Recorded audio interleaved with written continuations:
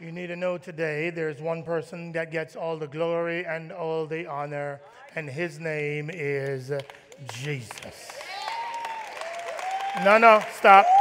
Let's try that again. You need to know he's the one that takes the foolish things of the world and confuse and confound the wise. I'm just telling you. You've got a pastor that half the time you don't know what he says. You have to use context clues to decipher the language that he is using. Only God can build a church like this. So will you help me honor the Lord Jesus Christ, everybody? Come on.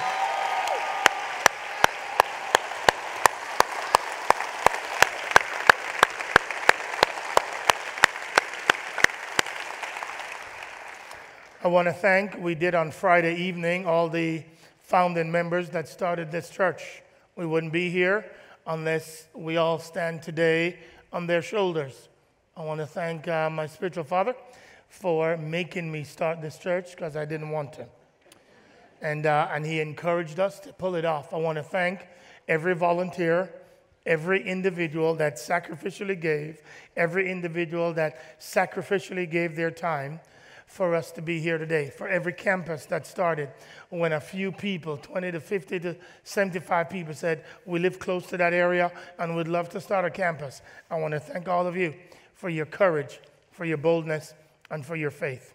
And on today, I want to thank all our campus pastors individually.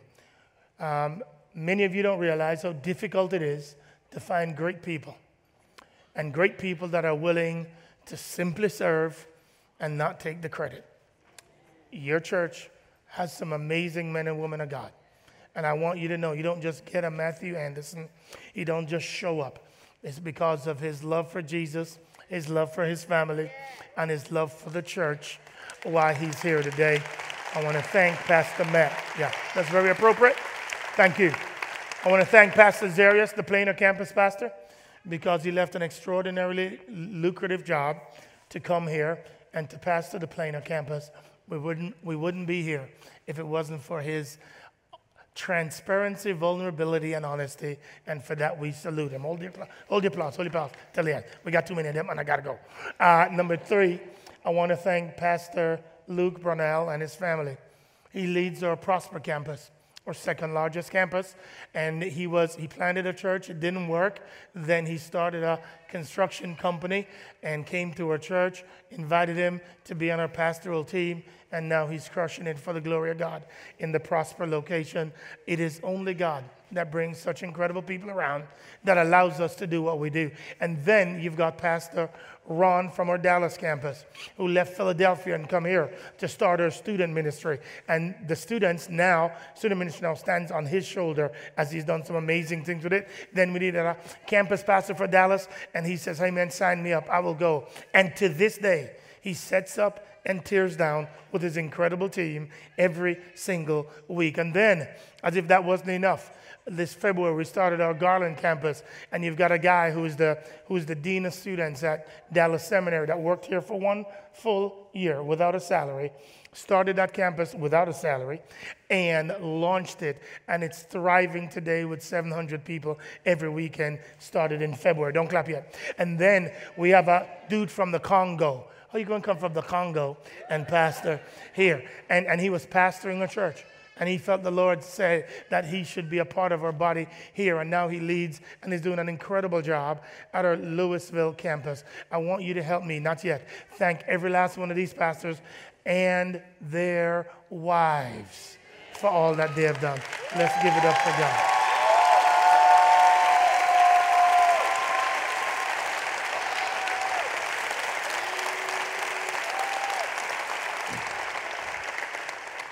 And then, if you don't mind, I wouldn't be here, nor would we be the church we are without my bride. So will you help me honor Jada and Nay Colvin Edwards? Thank you.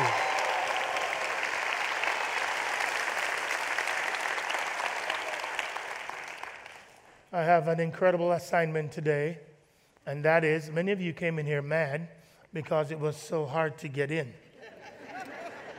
Praise the Lord, you have to forgive me and us. So just release it, all right? We made Israel go an extra 7 minutes so that the time you missed, you would get on the backside, which means I have a 2-minute sermon for you today.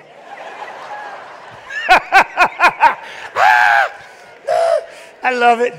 Everybody in the bullpen thinks I can't do it. Everybody. I said put 15 minutes on the clock. I'm going to do it. Everybody says, it's impossible. You can't do it. I just wasted a minute talking to you about that. So here we go. You don't need to stand for the word today. I got one verse. Let's get it going.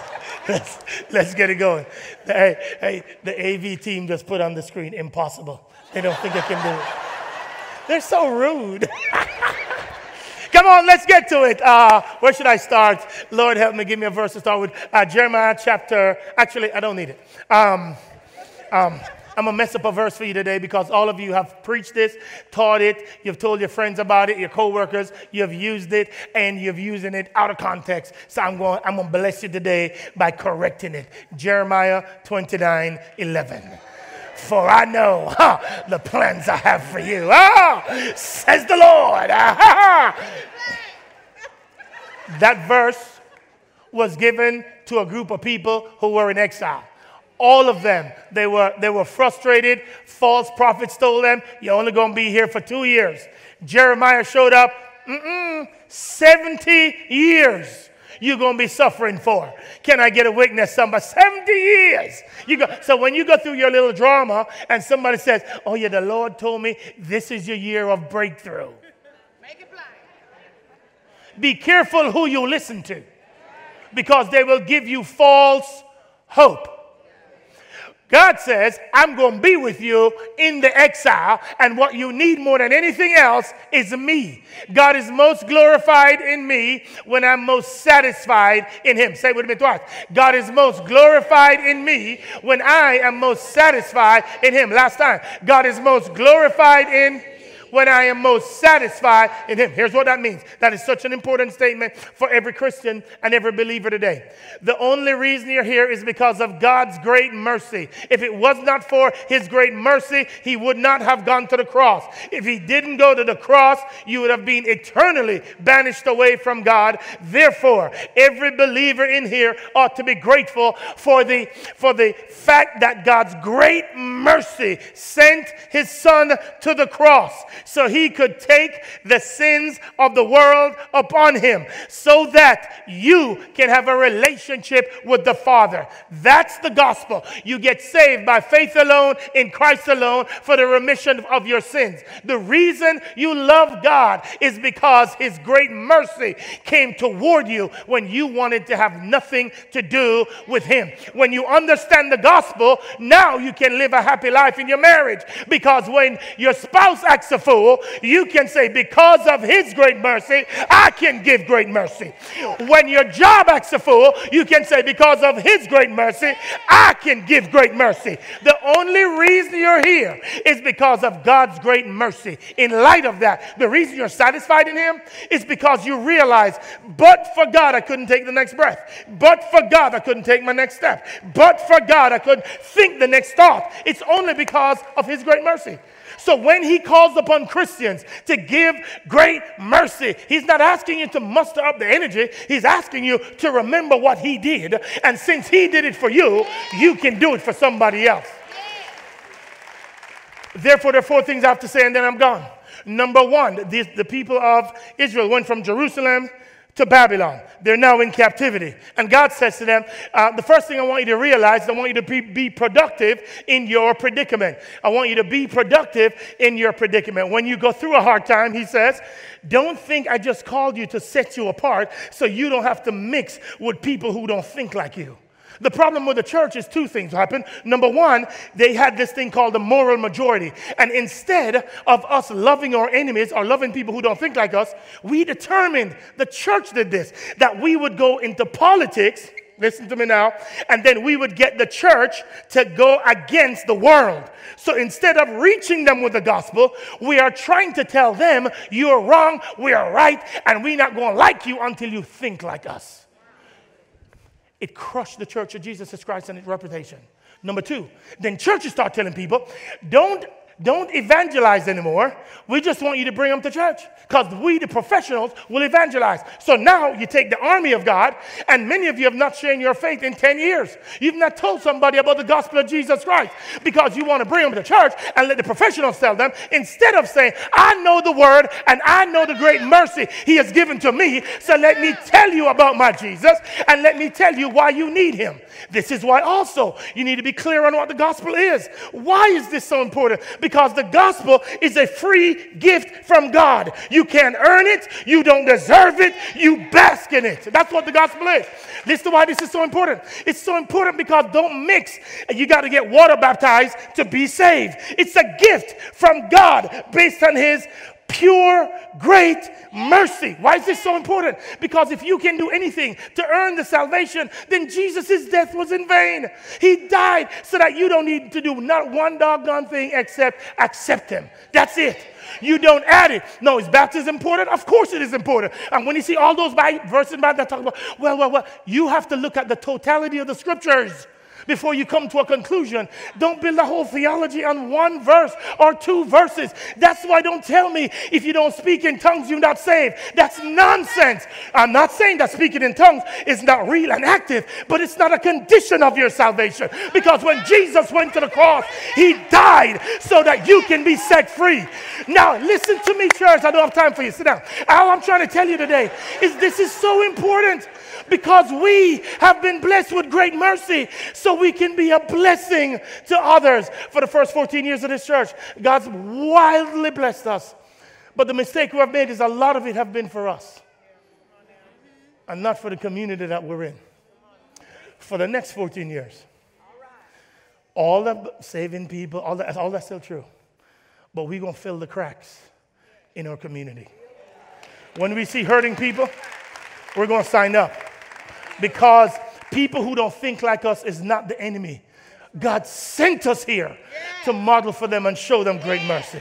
They're not the enemy. Therefore, we have to be productive in the predicament that we're in. Number two. Secondly, not only do you need to be productive in the predicament, you need to pray for your persecutors. There are people that hate you. Welcome to Christianity. There are people that despise you. Welcome. Your job. Here's what verse 7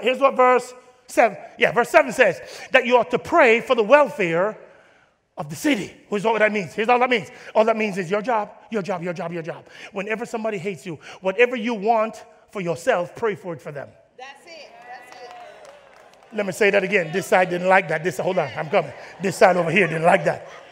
When your ex shows up and they have their boo now, it's your job to pray for the best boo they could ever get. You want a good boo? Then pray for their boo. Stop hating on your exes and start loving them. Whatever you want for you, pray for them. You want them to die? Pray for you to die. You wish they'd go to hell? Pray for you to go to hell. Whatever you want for them, pray for it for you. Whatever you want for yourself, pray for it for them. Here's all that means. You want joy? Pray for their joy. You want peace? Pray for their peace. You want blessings? Pray for their blessings. That's all it said. I'm not making this up. The text says it. Because we're not against people. Why? Why should I pray for great blessings to them? Here's why. Because his great mercy was given to you. Therefore, you give great mercy to the people who have pissed you off. Number three. Third one is you ought to protect yourself from false prophets. That is people who love to say, God told me so. That is people who love to say, yeah, a friend of mine told me that God told them. Let me help you out. In this passage, all they preached to them was, in 2 years ago, all of y'all going to be released from this. You're going to get back to Jerusalem, and everything's going to be fine. No, it's not. You're going to be here 70 years. Suffering is going to become normal. Therefore, get used to it. Appreciate God because your external circumstances does not determine the joy that you have on the inside. Jesus and Jesus alone will bring you the satisfaction you need. Therefore, cling to him as close as you can and identify the false prophets. How do you know the false prophets? Based on the text. Here's how you know. The false prophet never prayed about their answer. They just gave their answer. You got a lot of people. Whenever somebody wants to hurry up and tell you what you should do, or whenever somebody wants to tell you, well, based on my experience, you need to do this, you need to say, get thee behind me, Satan. No, it's not that they're the devil, but like Peter, the devil will put thoughts in their brain to come tell you. That's why you need to identify the source from which it's coming from and say, get thee behind me, Satan. I'm satisfied with Jesus. Number four. I can't believe I'm going this fast. Number four. Patiently remember that God has a plan. Patiently, Jeremiah 29:11 now, patiently remember that God has a plan. But don't try to determine his plan. Go to God. Hey, pull up verse number 11 for me, 11 and 12. No, 12 and 13. Let's go quickly. Verse 12. Verse 12 says this. It says, then you will call upon. Me. Come on, everybody. Then you will call upon. Me. And come and pray to. Me. You want the plan? Guess who has the plan? God does. So don't pursue the solution. Pursue Jesus, because Jesus is the one that has the solution for what you're going through. He continues. Next verse. He continues. He says, I want you to seek me. He says, next verse, yeah, it's coming. Don't slow me down. You just gave me back a minute. It's coming. Next verse number. Yeah. You will, yeah, here we go. You will seek me. Seek who? Me. And find who? Me. When you search for me with all your quit searching for the solution and search for Jesus, because the more you find Jesus, he's the one that got your solution. Oh, I gotta go. Therefore, in light of that, as a church, all we're trying to do is now find the needs in the community and bless them. That is why we're asking to give $40. Why? No, none of it comes to us. We're just going to bless our community. So when we see somebody that's hurting, guess what we're going to do? Fill the crack. When you see a homeless person, guess what we're going to do? We're going to find resources, and if we can bless them with it, we're going to. If we can, we're going to find the people who do, and then we're going to go provide them a place to stay. When you find injustice in the community, we're going to represent them legally to help them get there. When people are hungry and don't have food, that's why we're starting a whole grocery store so that they can have food. When people are undocumented and don't have insurance, we're going to help them find medical places where they can be served. Why? Because that's the purpose of the church. Those who have been given great mercy must receive it and then return it to other people. Ladies and gentlemen, if you don't like that, you need to go to another church, because we are now saying, as for me and this house, we're going to fill the cracks in the city whenever we see them, because that's the job of the church. We're not against somebody because they don't think like us. We're not against people because they don't vote like us. We're not against anybody. We're here to love our enemies, love people who are far from God, so that they will know the love of the Savior, who because of his great mercy died for us. I'm done. Let's pray. Heavenly Father,